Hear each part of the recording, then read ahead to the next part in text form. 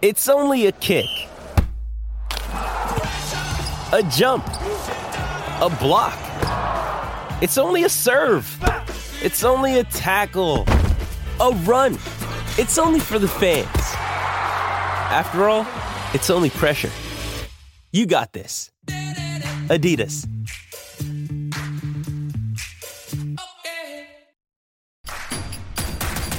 Introducing Royal Caribbean's newest ship, Icon of the Seas, the ultimate family vacation. The ultimate 6 slides, 8 neighborhoods, 0 compromise vacation. The ultimate never done that, can't wait to do it vacation. The ultimate chillin' by a different pool every day of the week vacation. This is the Icon of vacations. Icon of the Seas, arriving in 2024. Book today. Come seek the Royal Caribbean. Ships Registry, Bahamas. Survivor 46 is here, and so is On Fire, the only official Survivor podcast, and we have a twist this season. The winner of Survivor 45, Dee Valladares, will be joining us every week. We're going behind the scenes of the biggest moments, the how and the why things happen, and the strategy and analysis you can only get from someone like me, a Survivor winner. Listen to On Fire, the official Survivor podcast, wherever you get your podcasts.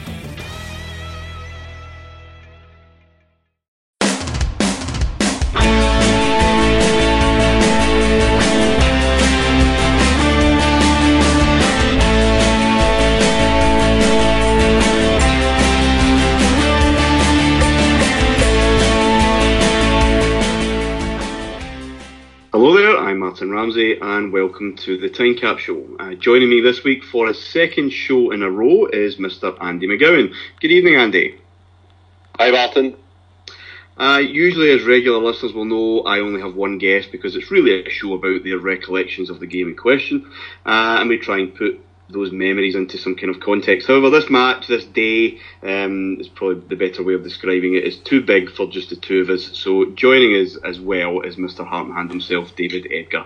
Welcome, David. Good evening, gentlemen. Honoured to be the third wheel in this burgeoning Andy Martin bromance here 2 weeks in a row. But I would totally agree that some days are big enough to include someone else, and I definitely feel that this would be in that category. Before we do the usual start to the show, guys, I just want a simple yes or no answer to this question. At the end of last week's show, I trailed this episode by saying it's the most significant day in the modern history of Rangers. Was that fair or was it not? Andy first. I would say yes, absolutely. David? Yes. Good. We'll see if we still believe that at the end, but I think it's a pretty simple question. The news in May 1987 was dominated by the speculation of a general election that would eventually happen in June of that year. This was, of course, very much in the midst of Thatcherism, widely hated and fervently opposed, as we all know. And because of such a reaction, she had a parliamentary majority slashed to a frankly embarrassing and minuscule 102 seats. A couple of TV debuts around the time for Through the Keyhole and the US sitcom Alf, as we said goodbye to Jossie's Giants, Saturday Superstore and The Tube. No! I know. What a hat-trick! What a month! That's awful! 3 of my favourite programmes ever! I know, as well as the sad death not long after this game of Fulton Mackay, who of course played Mr. Mackay in Porridge, and for years I thought was the guy who made the official introductions to the players at the Open Championship Golf. I think you've kind of given the game away there, David, but any of your favourites in there? As a kid, I remember the family getting together to watch Through the Keyhole at 7 o'clock on a Friday night. And that was actually surprisingly popular at the time. I think it ran forever though, didn't it? I think it was still on in various guises like 30 years later. There's something now, I didn't know at the time, but now knowing who David Frost is and who he was and all he'd achieved, you know, satirist, the interview with Nixon, that's an amazing man, top shagger as well. To then see him presenting a show where you basically go in and rummage around people's knickers drawers was, you know, I don't know who came up with that, but I take it there's some good gear kicking about 80s. Jossie's Giants is my childhood, written by the late great Sid Waddell, and played by a bloke who I think would have been perfect for any TV adaptation of Viz's Sid the Sexist, because he was a spitting image. But loved that show. Some corking shows there. Saw news about Philip Mackay, who was just fabulous actor, but also probably at the time more well known to me as the lighthouse keeper in Fraggle Rock. Oh, indeed, good. Platoon, Crocodile Dundee and Stand By Me were available at the cinema. My goodness. And Madonna was top of the pops, alongside in the top 10. Now, how 1987 is this? The Smiths, Kim Wilde, Terence Trent D'Arby, and Five Star. Andy, any favourites in there? Well, my mother used to work as an usherette in La Scala and Soccer, so I used to get into all the films, even the 15s and the 18s. Well, not the 18s, but the 50s anyway. So I used to go and see them. That was how my young, fervent imagination was cultivated, by watching films I should have been watching in the summer. La Scala was that's in Ayrshire. There were 3 cinemas, La Scala 1, La Scala 2, and then across the road was a cinema called the Metropolis, which was later... The Regal. The Regal, it later turned into the Metropolis nightclub. Scene of many a bit of banging tunes and finger banging action in the early 90s. But I remember going to the La Scala to see Crocodile Dundee, actually, as a kid. So a bit of a shared experience there for us. I can't believe you get in for free. That's awesome. Yeah, it was awesome, actually. And then she would come home with about £400 worth of chocolate for the kiosk. And then folk wondered why I was a chubby child. But that top 10 is just brilliant. Kim Wilde, one of my very first crushes. Just the most British pop star sexette that you can ever imagine. You know, the Americans, you've got Madonna, who's just, pure Marilyn Monroe sex. And then you've got Kim Wilde, who looks like an attractive primary 3 teacher. That's very, very apt. It was a good football weekend for you, David. Bank holiday weekend, of course, as Everton won the English title on the bank holiday Monday evening. They did indeed, yes. This was, I remember people asked me actually about Everton, why it was, and obviously the whole Gary Stevens, Trevor Steven, all that stuff. But basically, when I was a kid growing up, really young, Rangers were awful, and everybody supported, in Kilwinning, supported Rangers and Liverpool. Remember those half and half hats you used to get, Andy? And you used to see loads of Rangers Liverpool ones, and everybody fucking supported Liverpool. So just to be different, because obviously I was, Rangers was kind of non-negotiable. Just to be different, I decided I would support Everton, and my uncle got me a kit when I was like 6. I got this Everton kit. You used to get football kits in a box, a big Umbro thing, and you'd arrive in this box. And so then I started cheering Everton, and then just.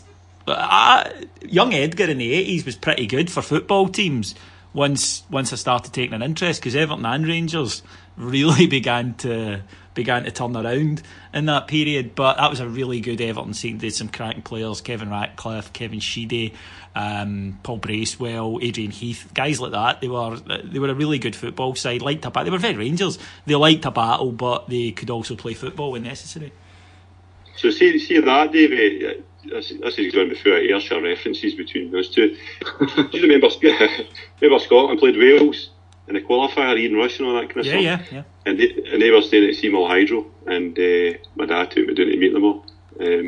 I'm trying to think, there was umpteen Everton players in it. Ratcliffe was what cropped in my memory. He was the captain, Ratcliffe. Vandenhouw was another Everton player that was in that Wales team. It was a really good side. They beat Scotland at that game. That's the campaign that Davy Cooper scores a penalty at the end, but Wales really should have qualified. They'd, Rush and Hughes up front. I mean, come on, you should be good. You should have a chance. But they had, the guts of Everton's title-winning defence in there, because Neville Southall, of course.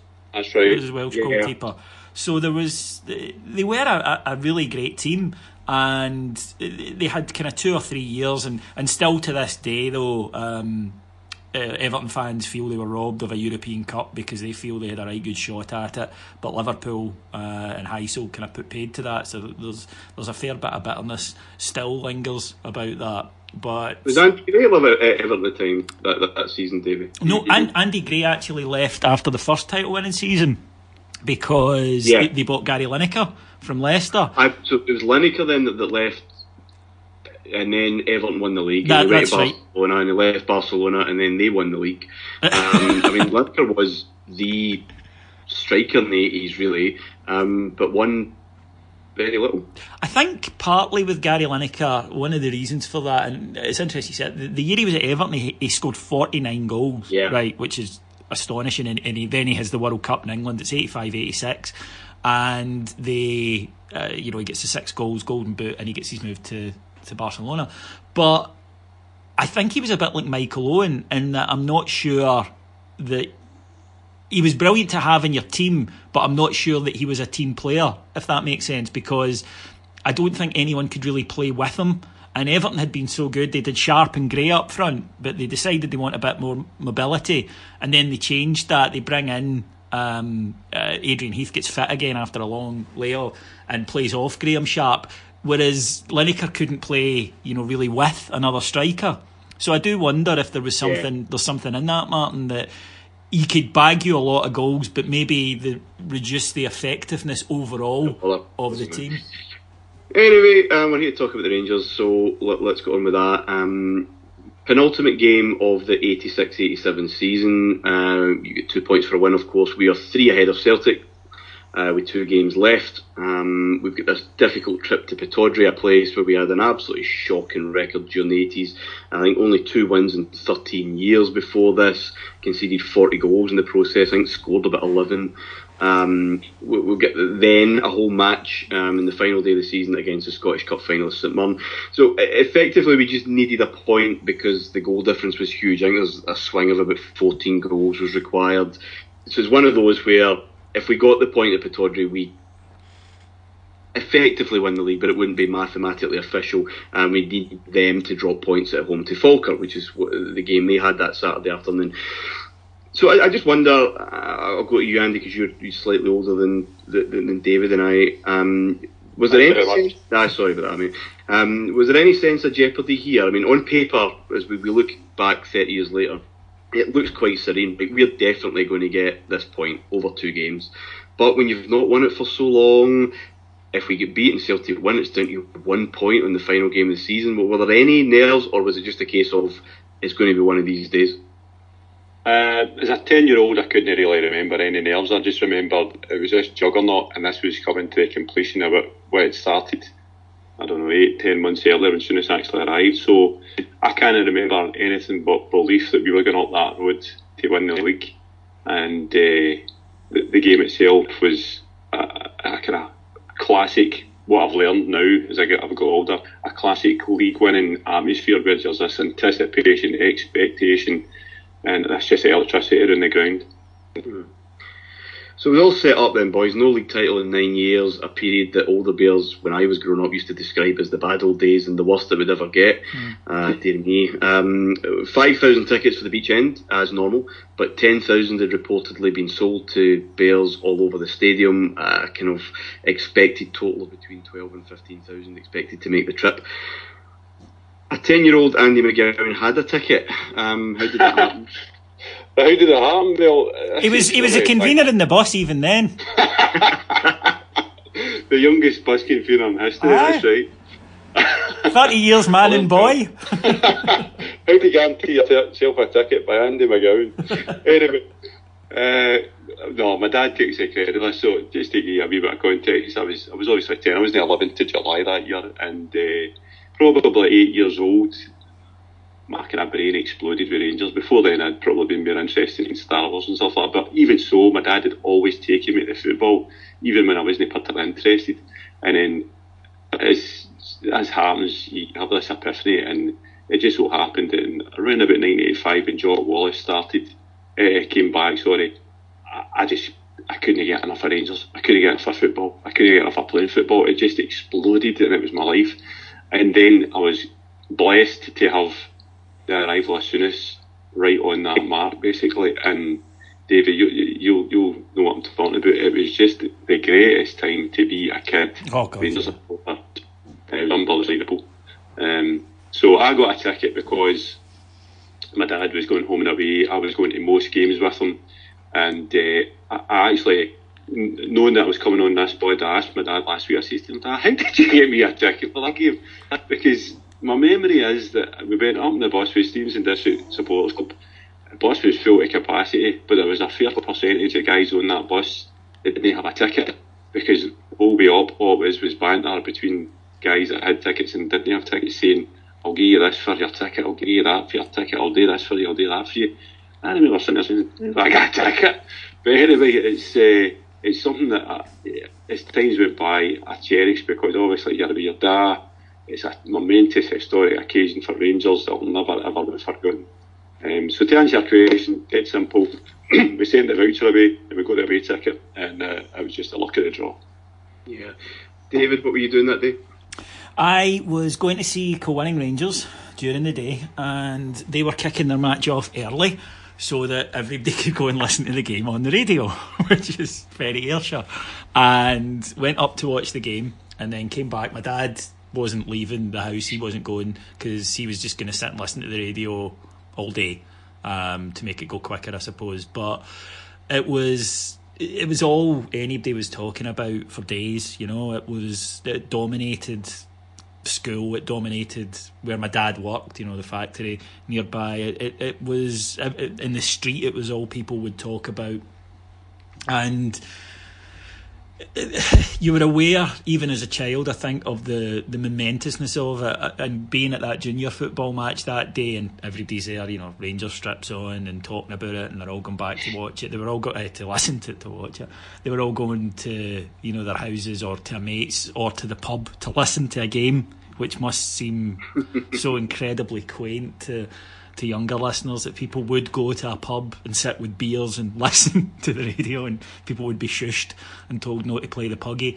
But it was, as Andy said, as a kid, this is sort of like Charlie and the Chocolate Factory. Souness was the golden ticket, because Rangers, from being kind of depressing also-rans and constantly being middling, which is what they'd been really since I'd been cognisant enough to start following it, suddenly we're glamorous and we're huge and we're signing players and we've got Souness, and it was just another world. It was like when Souness arrived, he just opened the door and said, oh, by the way, out there's all this that you haven't seen.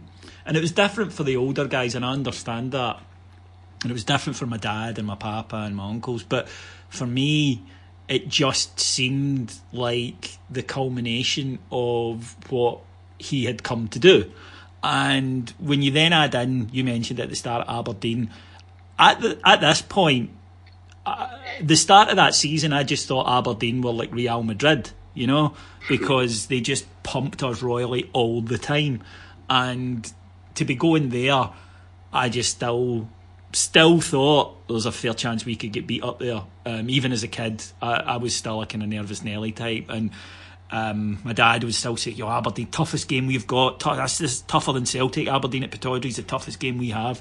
So it was my first real experience of that sort of overwhelming, week-long, claustrophobic excitement / tension. I mean, I was only 6, and now, as a 37-year-old atheist, I was actually in Blackpool on that bank holiday weekend on a church trip, believe it or not. My dad was furious, I think, that he was at the Pleasure Beach instead of the beach end. But I don't remember any build-up. I do remember something of the day, which I'll share near the end. And the relations with Aberdeen would seriously sour 17 months later with the assault on Ian Durrant. However, my understanding was that they'd been pretty bad since the late 70s, and then since with Willie Johnson.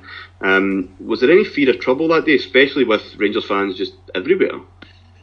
No, not to my memory, because it's unrecognisable. I often talk as if I'm all father time to younger bears, and I say that me and my dad used to go up to Aberdeen quite regularly, and it was quite a big thing getting the bus trip up to Aberdeen and a day out kind of thing. And we used to go walk up Union Street with our scarves and strips on, and they'd do bat an eyelid. And it may have been because my dad was there with a child, I don't know, but I can never ever remember any majorly bad blood at that time.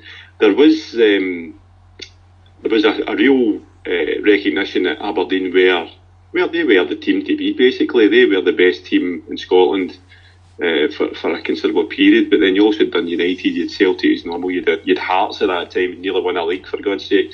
So Aberdeen, if we jump back to September of that season, David, we beat Aberdeen at Ibrox, remember, 2-0, yes, as soon as scored, and Leighton ran after the ref. Bandy-legged Leighton running to the goalie, running to the ref to say it wasn't a goal, it was near the line. But that was a real turning point for us. But it remained that Aberdeen were one of the best teams and the benchmark, and they beat us that season, I remember. So going to Aberdeen, going to Pittodrie, it was a cauldron, but I can't remember being quite as venomous as it is now.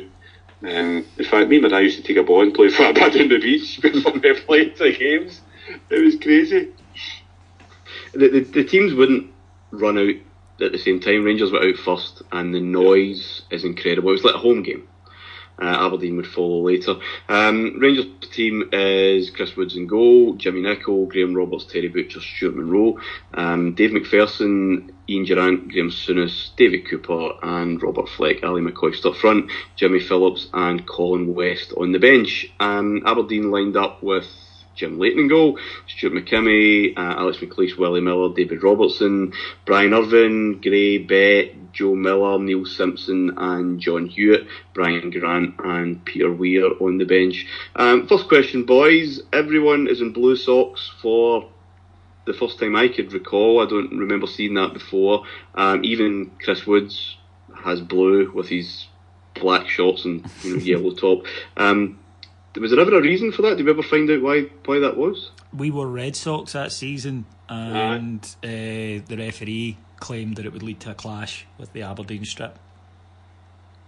That's simple. That's simple. I don't remember. Did we wear them with the other games against Aberdeen? Because that game you talk about, Andy, that was my first ever game. I don't remember us wearing the Ibrox game when we beat them 2-0.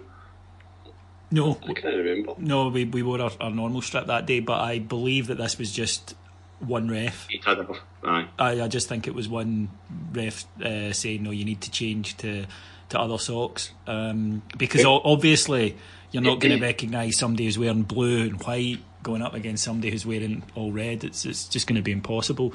Who knows, back then it could even have been, the people in black and white all struggle to tell the legs apart at an incident. It's a different era. True.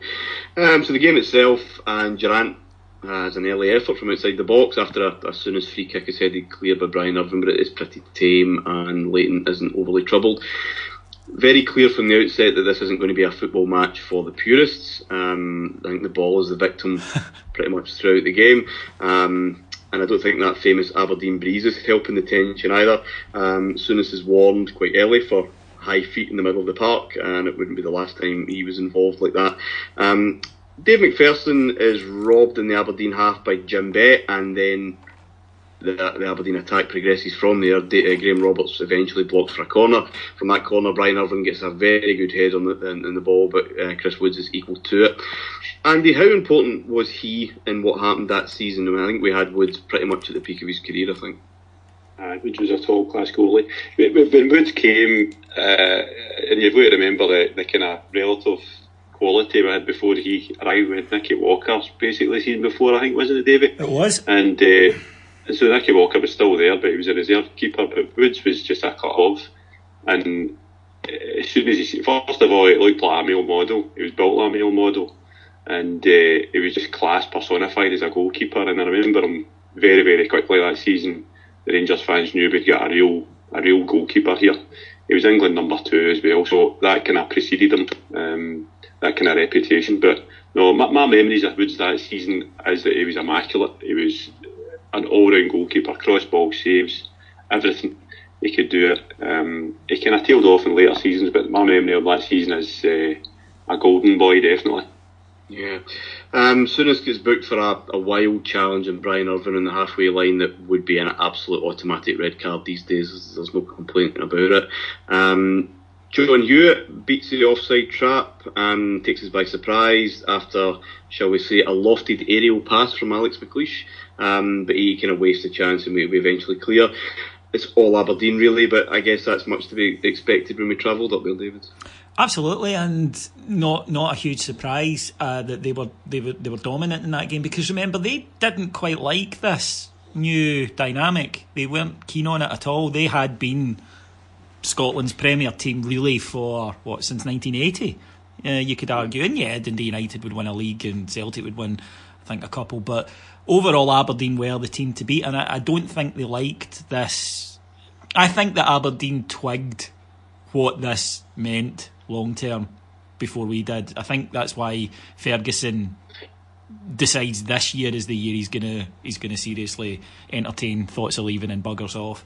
I think that they had realised that this signalled something completely different, because you're going to get Dundee United will have a good side, or Celtic at the time could have a good side, or Hearts, but this money, this spending, this total new direction wasn't something that they could just rely on getting, good scouting and signing good players and having a good manager, which up to then you kind of could do. You just need to look at Dundee United. You get a good manager, he gets a good team, you've got a fair run at the title. We spoke about Everton at the start, that's how they won the league, because that was all you had to do back then. And Rangers sort of signalled, no, those days are coming to a close. And of course Aberdeen, as we know, have never come close again.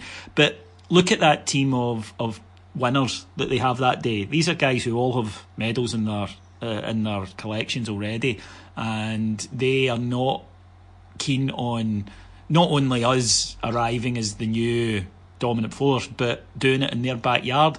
The Souness thing, you mentioned that tackle, it's absolutely a straight red these days. We talk about Paul Gascoigne would get too hyped for certain matches. Yeah. I'm not entirely sure Souness wasn't that day, because it's right from the start, and I think Souness was too hyped that day, more so even than he would have been as a player, in inverted commas, when he was at Liverpool, say. I think that day the enormity of it and what he was about to achieve hit him, and I think he was just too fired up that day. And Graham Souness, when he's fired up, is, shall we say, a somewhat aggressive individual.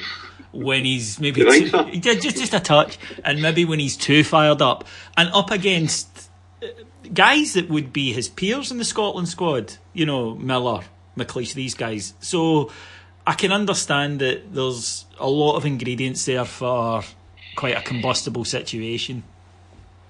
Yeah, the dynamic of that season, Martin, as well, was there was a massive swing. We talked about that game in September when we beat them. So Ferguson was still in charge of Aberdeen. He left in October, I think. And so there was that, and then the kind of a wailing giant in Rangers, as David says. And I remember that we used to think of them, where's your Fergie gone? Where's your Fergie? I pissed them off, right? And it's just as if we were saying, like, yous are finished, we're back here now. It kind of proved that way as well.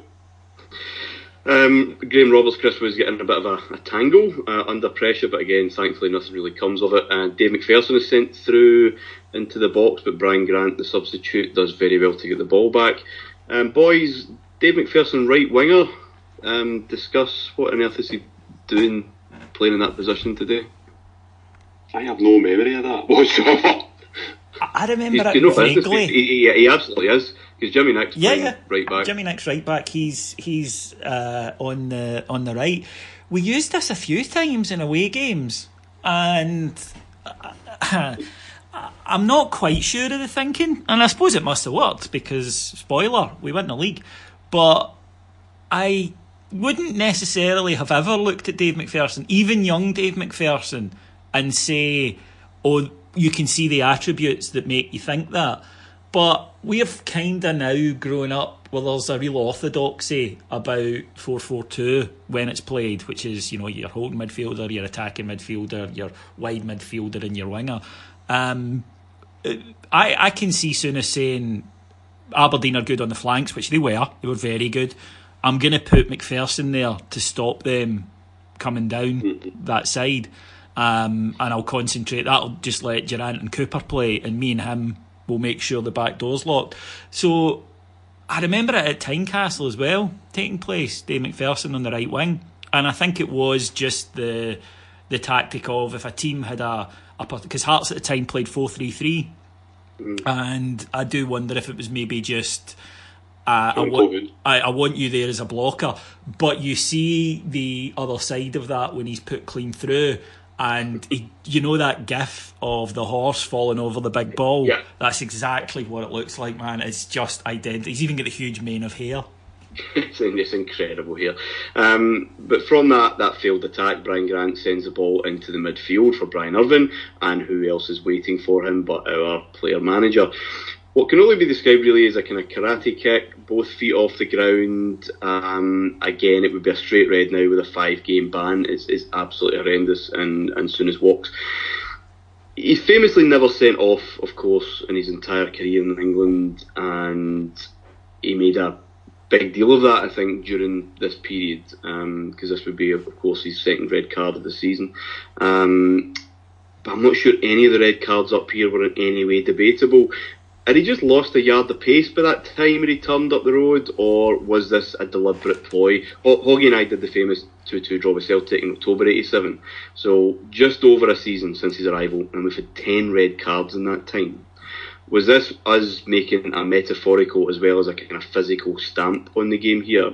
Andy first, and then you, David.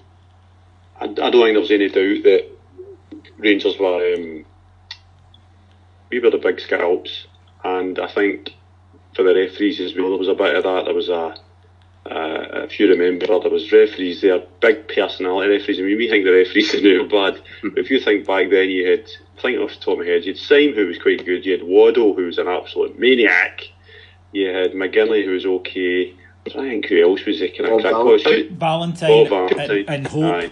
Hope. Was the other one? Davy Hope. Davy Hope. Was it Dougie? Dougie Hope. Two brothers, aye.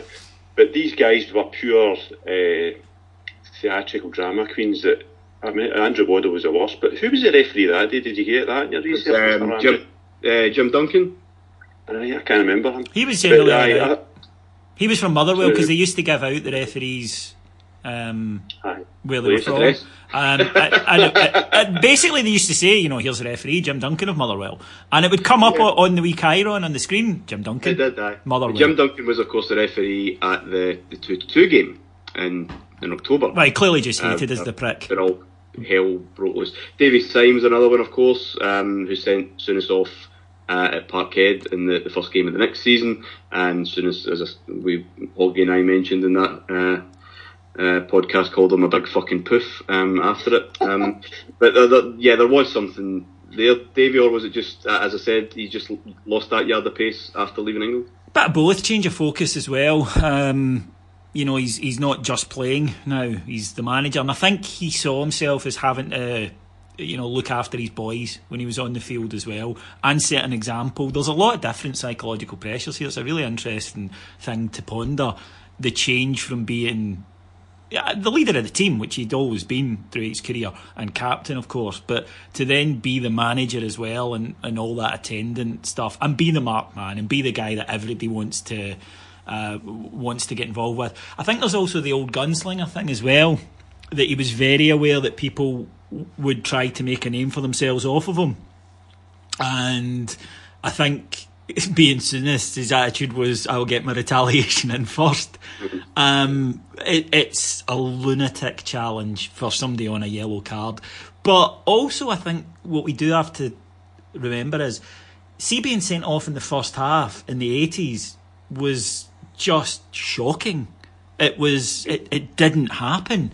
And I think there was an element of that in his decision making, that, well, a referee's not going to send me off in the first half, because stuff like that happened all the time back then.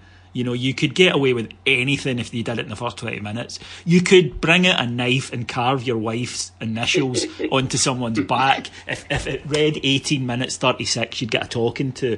So there were, I hate to say there were different rules. I suppose Cammy would say that there's different interpretations of the rules. But Andy was spot on with Souness' personality.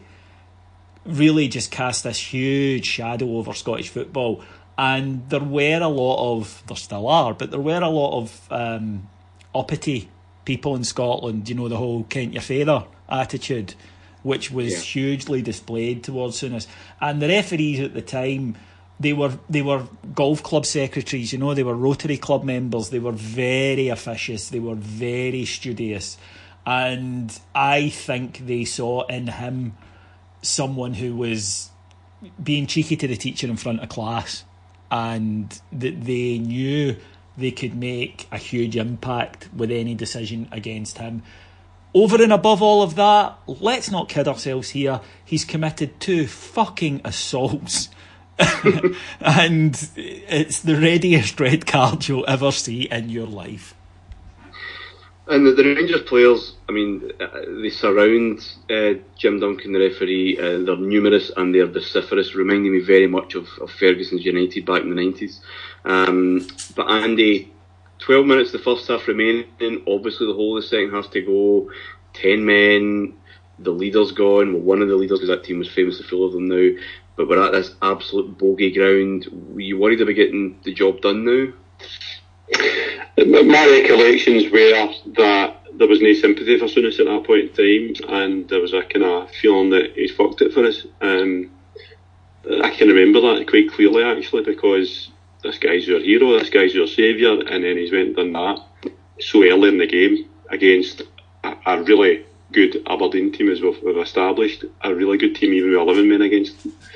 So, the nerves just get put up a notch because you're so close, you can taste it. We've waited so long for this. The older bears that were running about me obviously had a far greater context than I did as a young kid, but it was as if we put this in jeopardy. What's going to happen? It was a definite. I think worry's an understatement, to be honest. I think there's interesting modern parallels here, if you'll forgive me for taking it down this route, with maybe the attitude to people our age and older with someone like Morelos compared to maybe younger fans, where the younger fans, I think, get surprised that we don't always instinctively just rally round, regardless of whether or not the player deserved it or whether or not the player's behaviour is showing a pattern. And I think that they get frustrated by that, by he's one of ours, you just back him, don't do this.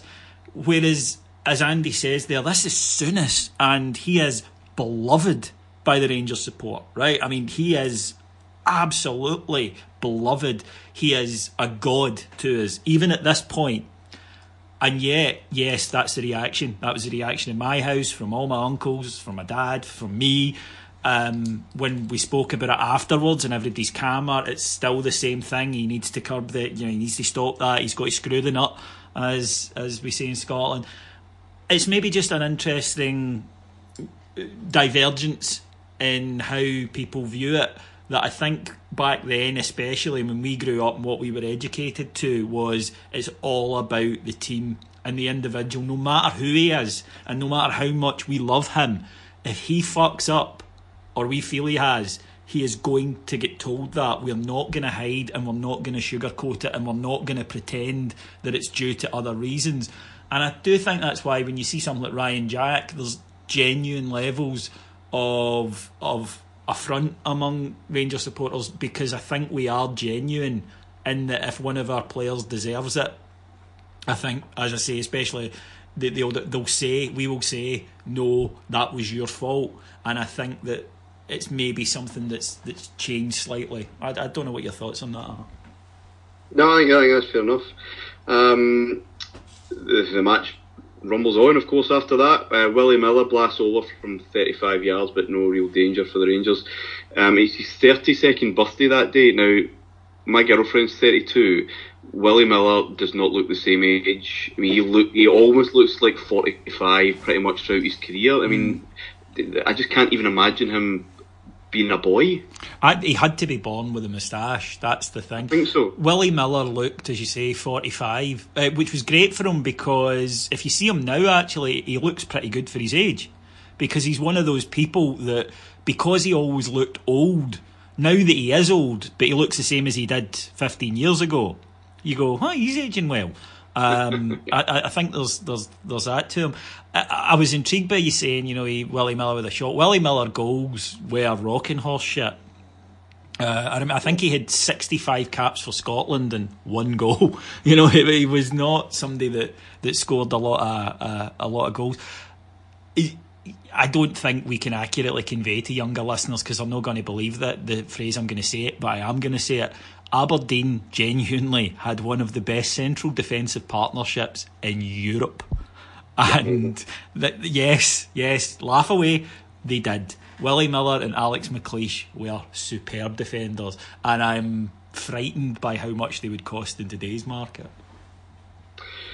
On 40 minutes then, David Cooper's blocked by Stuart McKimmie just on the edge of the box near the byline. I guess we'll get some respite and a genuine opportunity. Cooper flights it over, Butcher beats everybody to it and utterly thunders in a header from close range. The noise is unbelievable. Andy, you're at the other end of the ground. Did you have much a view of it, and what was that feeling like as it just erupted? I can't remember the goal. I can't remember it. But I do remember the celebrations, because it was pandemonium. And I remember it was pandemonium all round the ground. It was as if all these, no even pockets, these large swathes of Rangers fans that were in Aberdeen ends just erupted.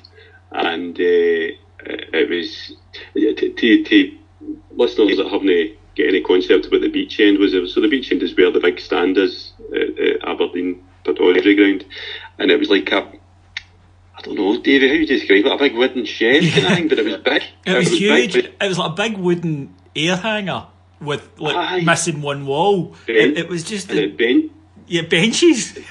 Aye, benches, and we had that whole thing, and it was massive. It was very, very kind of steep and tall, and to my young eyes it was massive. That whole place went balmy, and the bodies lying about. It's just like any goal you get now, but you look back and you think, Christ almighty, how did I survive that kind of thing? Because it was such a momentous goal at such a point in time, and we're down to 10 men, and Aberdeen were kind of turning the screw a wee bit. On a personal level, Butcher was my hero. I used to play centre half for the boys brigade and all this kind of stuff, and I don't know if you remember, he used to roll his sleeves up, but he used to roll them up in a special way. He used to fold them a fairly specific way, and I used to do that with my VB strip, and I used to wear Adidas boots and all this kind of stuff so I could be like Terry Butcher. So that was an epitome of a Terry Butcher goal, just raw, attacking, power, boom, straight in the back of the net, nearly went through the net with a header. Davey, it's such an iconic goal. Yeah, the celebration still etched in my. It's like a primal roar from him. Yeah. Terrifying sight, incidentally. It is. It's just this guttural explosion of emotion, and I remember listening to it, as I say, the family, and then the next thing I remember actually is being absolutely soaking in booze, because everybody and all my uncle's cans were getting flung all over the place, and people are dancing and jumping up and down and singing and stuff, and maybe that's how I ended up the way I did. But it was just, and me being me, the second after it had gone in, I'm the first, back to the radio, just sitting there, waiting on long time to go kind of thing, and it's hard to explain how a goal that you hear can be more memorable than some that you've seen, but it was. And I still remember the commentary and the noise that you could hardly hear the commentators over the cheering from the Rangers fan. And the commentator said, it's clear now there's far more than 5,000 Rangers fans in Pittodrie today.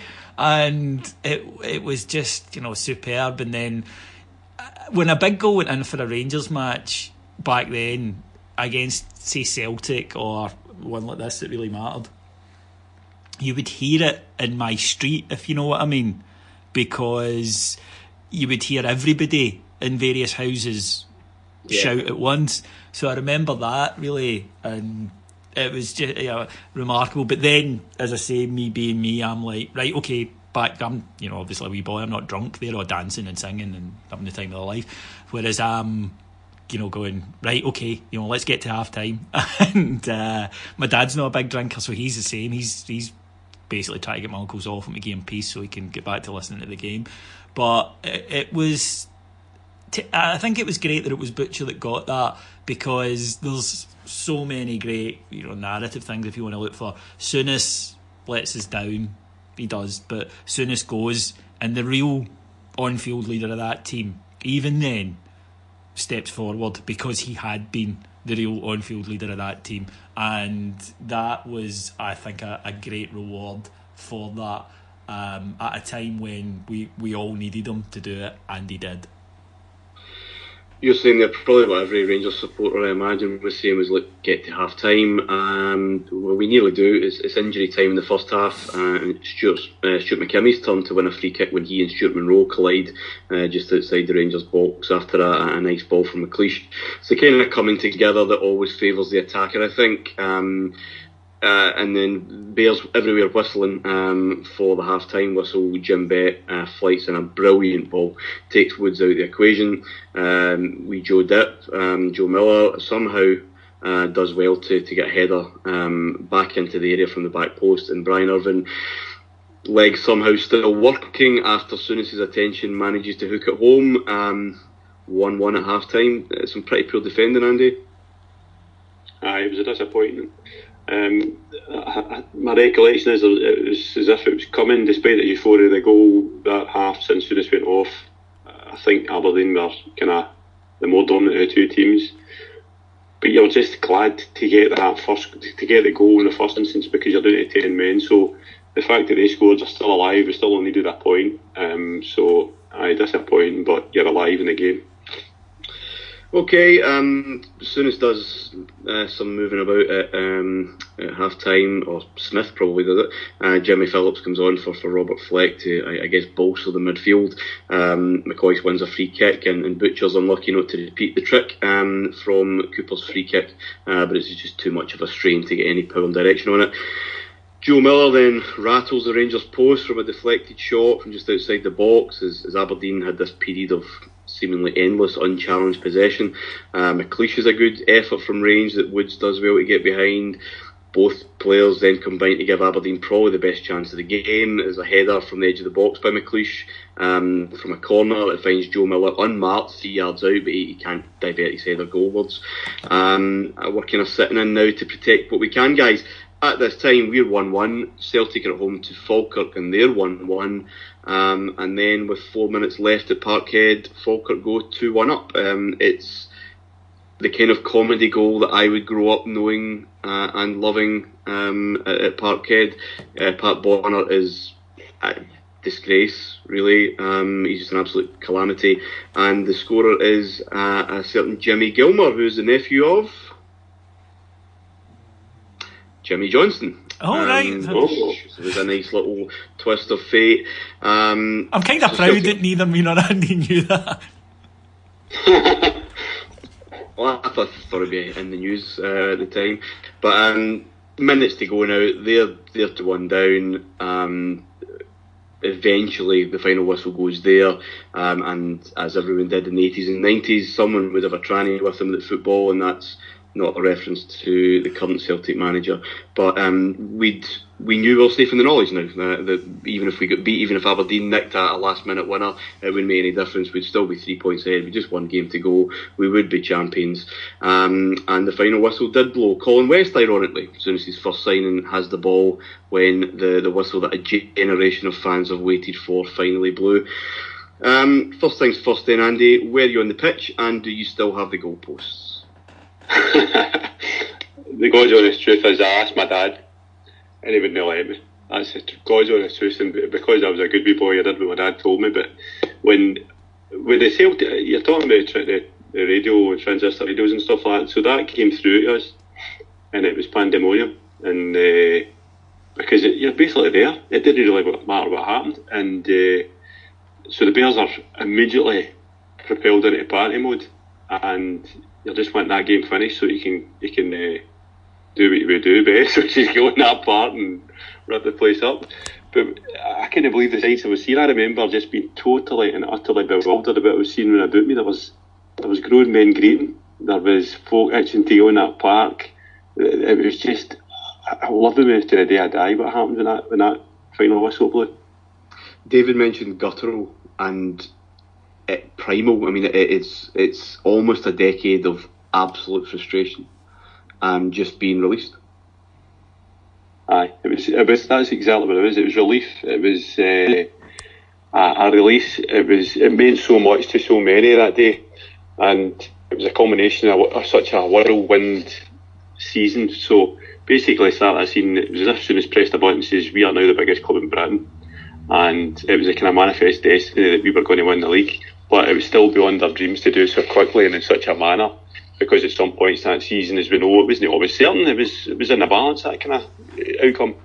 But for it to harm and to beat Aberdeen at Pittodrie, not beat them, but to get a point at Aberdeen, to win the league against them, I suppose, was something in itself. But absolutely unbelievable. I remember looking at my dad, and my dad's quite a cool character, right? But even he was kind of overtaking it. But the Bears were going Tonto. How was the trip home? How was leaving the ground? Did they just spill on for the rest of the night? So I remember we were in that ground for quite a while after it. So the pitch invasion started, and I generally said to my dad, "Can I go in?" And he says, "No, you cannot." And I just sat there and I watched it. And then the crossbars are in two, and obviously Aberdeen fans aren't too happy, so they're away. But the place was just devoured with Rangers fans.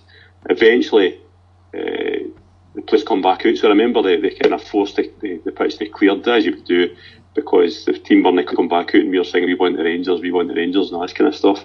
Eventually it got cleared, and then out that wee tiny tunnel down at the side, Souness and Smith and the players come out, and they're just, it's no like a wee jog. They are running on adrenaline. They're just it's rocket fuel. And then the Bears will come back on again.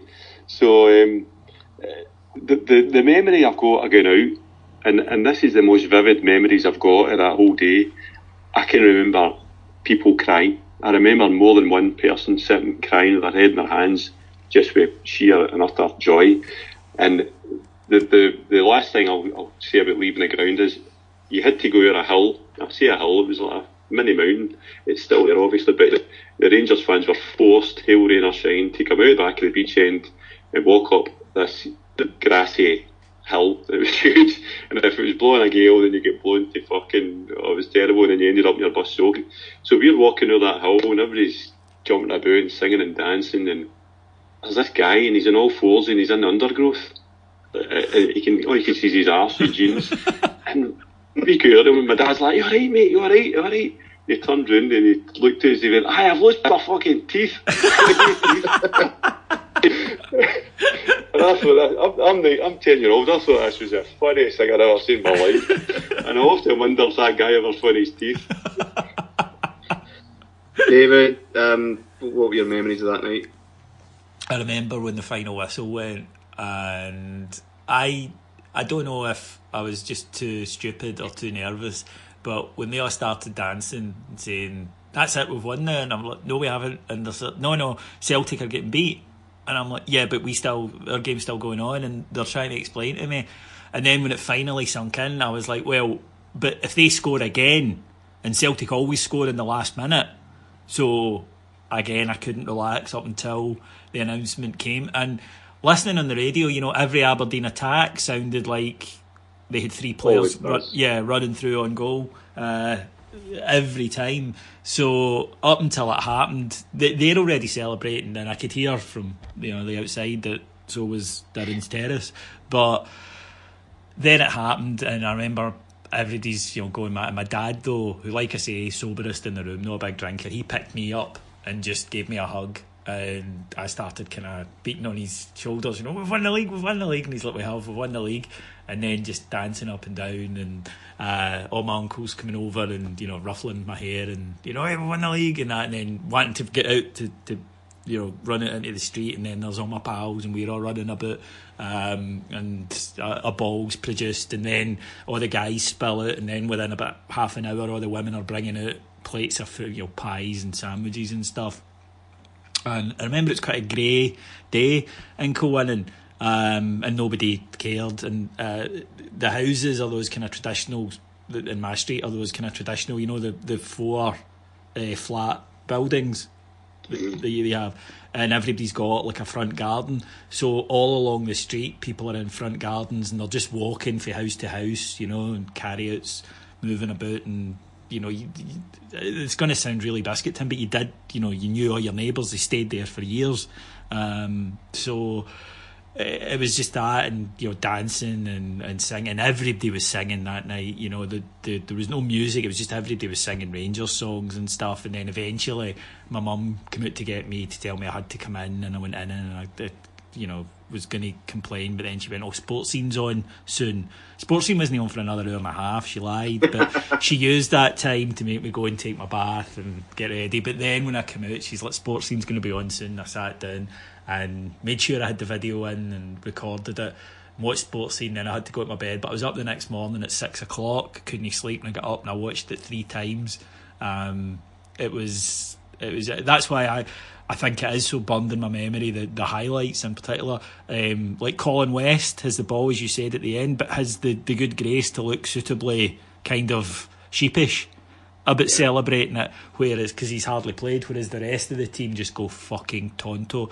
And then it showed you them coming out afterwards, and again there just seemed to be thousands of Rangers players. Souness is in the that grey and blue tracksuit we had, remember that, and he still looked a bit kind of, I think it would take him, I think it would take him a couple of days to think about the whole season and not that afternoon. I think you could see that he was still, I don't know if sheepish is the right word. I don't know if Graham Souness does sheepish, but I think he was still replaying that afternoon in his head and hadn't quite moved on to the look what we did thing. And I think that's what the St Mirren game was then all about. And that was essentially just a big party. It's interesting. It would have been a personal disappointment to Souness, because a big character, big ego. I don't think he envisioned the culmination of his hard work in this championship win would have been him in the dressing room. I think there'd have been a bit of a bash to his ego, the fact that he nearly scuppered it. Interesting you mentioned that recording it, David, and then watching it. I'm sure I did the same, but I definitely did the same with STV's, I don't know, hour long documentary that season, The Rangers Revolution. I don't know if it came out on the Sunday following it, or maybe it was the next week, but that was burnt. My video player, I think, was in smoke the amount of times I watched that and the full game of the 86 Skull Cup final.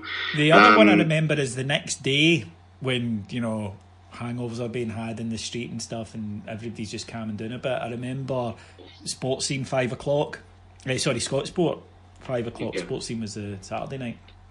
They had the Celtic game, and I remember all my kind of what I now know is my uncles who are all having a cura, sitting just laughing uproariously at Pat Bonner. And I remember them showing streams of people leaving Celtic Park at that point, and that almost just made it sweeter, to then you had to wait to see that highlight, but that just added to it. And then the video went back on, and we watched it for the umpteenth time. It was wonderful. Do you remember the single that came out, Champione? Yes, loved that. The Premier League featuring Billy Rankin. I think I must have played that about 3,000 times in repeat. It was blue, wasn't it? Oh, it was brilliant. It was a picture of Souness in front of the gates. It was a blue cover, a 7-inch single, picture of Souness on that, overlaid on this blue background, and the gates and the Championes. Not the most complicated song in the world, you have to say. But fantastic lyrics. I loved it. Well, yeah, I was a big fan of the lyrics.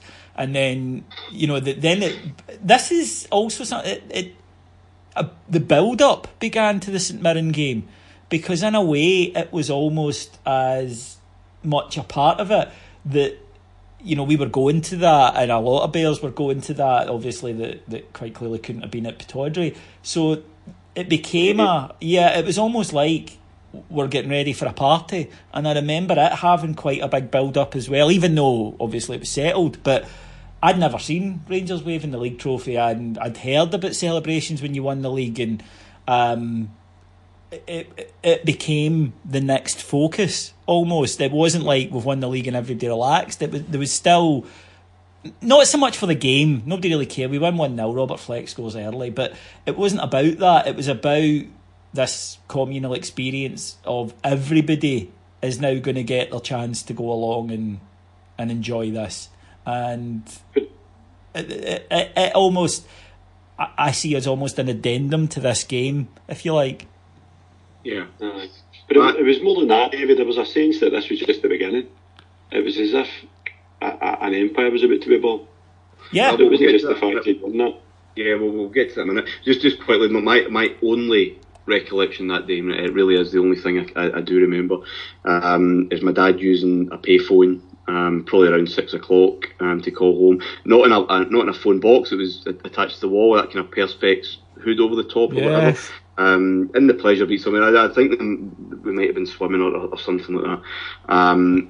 I remember him saying Celtic get beat, and he turned round to me, maybe some of his pals, but he looked right into my eyes, and he raised his fist the way that Souness did up to the main stand at Hampden after we'd won the Skull Cup. Yes. Just that kind of clenched fist. And this was his generation's moment more than mine, obviously. But it gave birth to everything that we were lucky enough to indulge in the decade that followed. Archie Macpherson was obviously the commentator on the day for Sports Scene, and after it he chose 3 people to interview: Terry Butcher, Graham Souness, David Holmes. Not to get sacrilegious, but that really was our holy trinity that season, no? Oh yeah, and it's good that David Holmes, who Murray, I think quite deliberately and shamelessly airbrushed from history, getting his due, and I hope that people go back and appreciate what he did for Rangers. And this was his revolution, and it wasn't something that was universally popular in the boardroom at Ibrox. You know, it took him, and he said himself that people were waiting for him, or waiting for it to fail. And yeah, to me, he just, see, I'm a kid, he just seemed like, you know, another granddad. And, you know, somebody that you got this kind of warm, protective feeling from, that he was going to look after us. Then you had Souness, firebrand, hero, just cool as fuck. And then you had Butcher, who probably still epitomises to me what a Rangers captain should be. When we talk about it in modern times, I'm probably spoiled because I look back and think Rangers captains should be Terry Butcher, Richard Gough. No, I think that's fair enough. The game itself, Andy, it wasn't the cliffhanger, right? It wasn't the cliffhanger really that the game against Aberdeen '91 would be, where the whole nine was in jeopardy. Really, not that we knew at the time if we'd lost that. But you know, it was either going to happen that day or the following Saturday. But it, not so much a time capsule episode to look back on a glorious game of football, because it absolutely wasn't, but it was what that day signified more than anything else. It was momentous, absolutely momentous. It takes us back to what you said at the start of the programme, about it being a single most important event in modern Rangers history. I'm really, really privileged, right, that I was there. I didn't appreciate it for a long, long time, but the older you get, the more you think, Christ, I was there, that is really something, because it wasn't easy to get a ticket for there. So that one's a salute to my dad.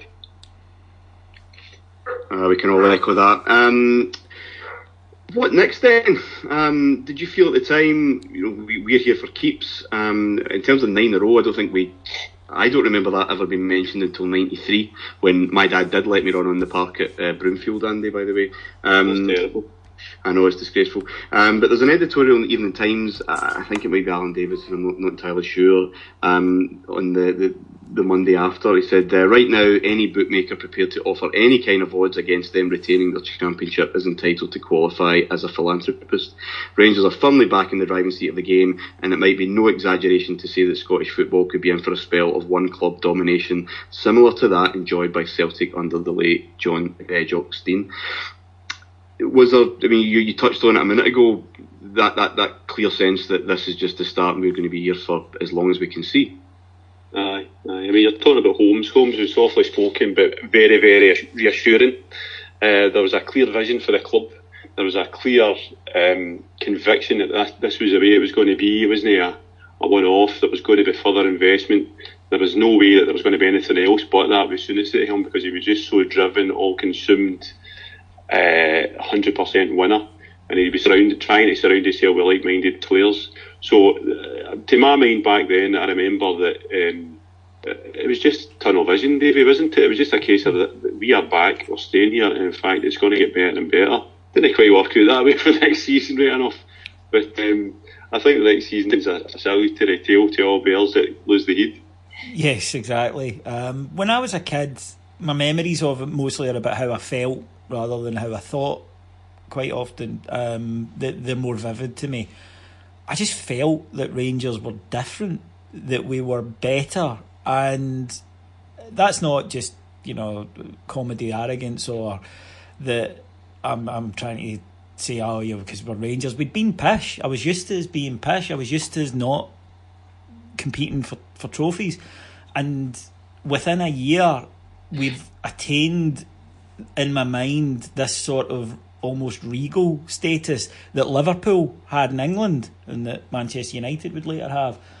And it was, nothing can stop us.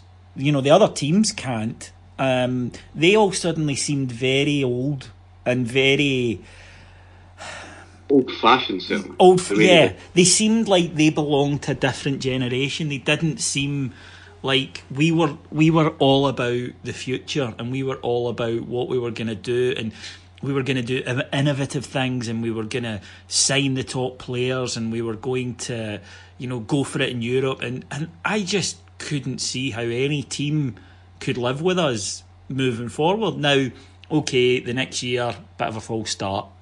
We get that. We've spoken about this on this show, Martin. It's a transitional year. Souness, I think, about halfway through, realises that and uses it as that. But then the sort of almost serene confidence and knowledge that we were the best kicks in. And for 15 years, it's true. Then, there's been the slide and to where we are, and then the uptick again to take us to where we are now. But it was just this feeling, and it came not just from my wee boy heart, it came from people I trusted, grown-ups. It came from the guys on the telly, who I didn't know at the time were all cunts, although I always got an iffy vibe off that Ian Archer. But everywhere you looked, Rangers just seemed modern. Rangers just seemed geared for the 21st century, and the rest of the teams seemed stuck in where they were. And it would prove to be correct for a while. But at that point, no, Rangers were on another level. We'd moved there. And the thing was, I felt that as we'd climbed up, we'd pulled the ladder up with us. Anything was possible. We were talking quite openly without an ounce of self-consciousness about winning the European Cup. And it's quite sobering now when you think back. But no, anything was possible, and there was excitement in that unknown. Yep, that's true. Any younger Bears listening, you will have this day of your own sometime, that sheer guttural roar of relief and joy. And if it's at Pittodrie again, it won't just be the goalposts that go, there will not be a seat left in the stadium. Thank you, boys. Hope you enjoyed it. Oh, certainly. Yep, loved it, mate. Thank you. Next week, young Stuart McCall will be joining me to talk about a day where Rangers won at Parkhead for the first time in 5 years. Imagine going that long without a win there, eh? Until next time, bye for now.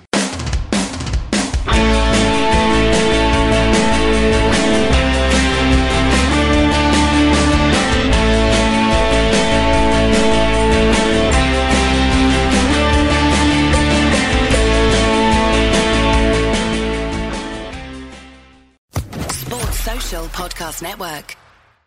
Judy was boring. Hello. Then Judy discovered ChumbaCasino.com. It's my little escape. Now Judy's the life of the party. Oh, baby, mama's bringing home the bacon. Whoa, take it easy, Judy. The Chumba life is for everybody. So go to ChumbaCasino.com and play over 100 casino-style games. Join today and play for free for your chance to redeem some serious prizes. ChumbaCasino.com. No purchase necessary. Void where prohibited by law. 18+ terms and conditions apply. See website for details.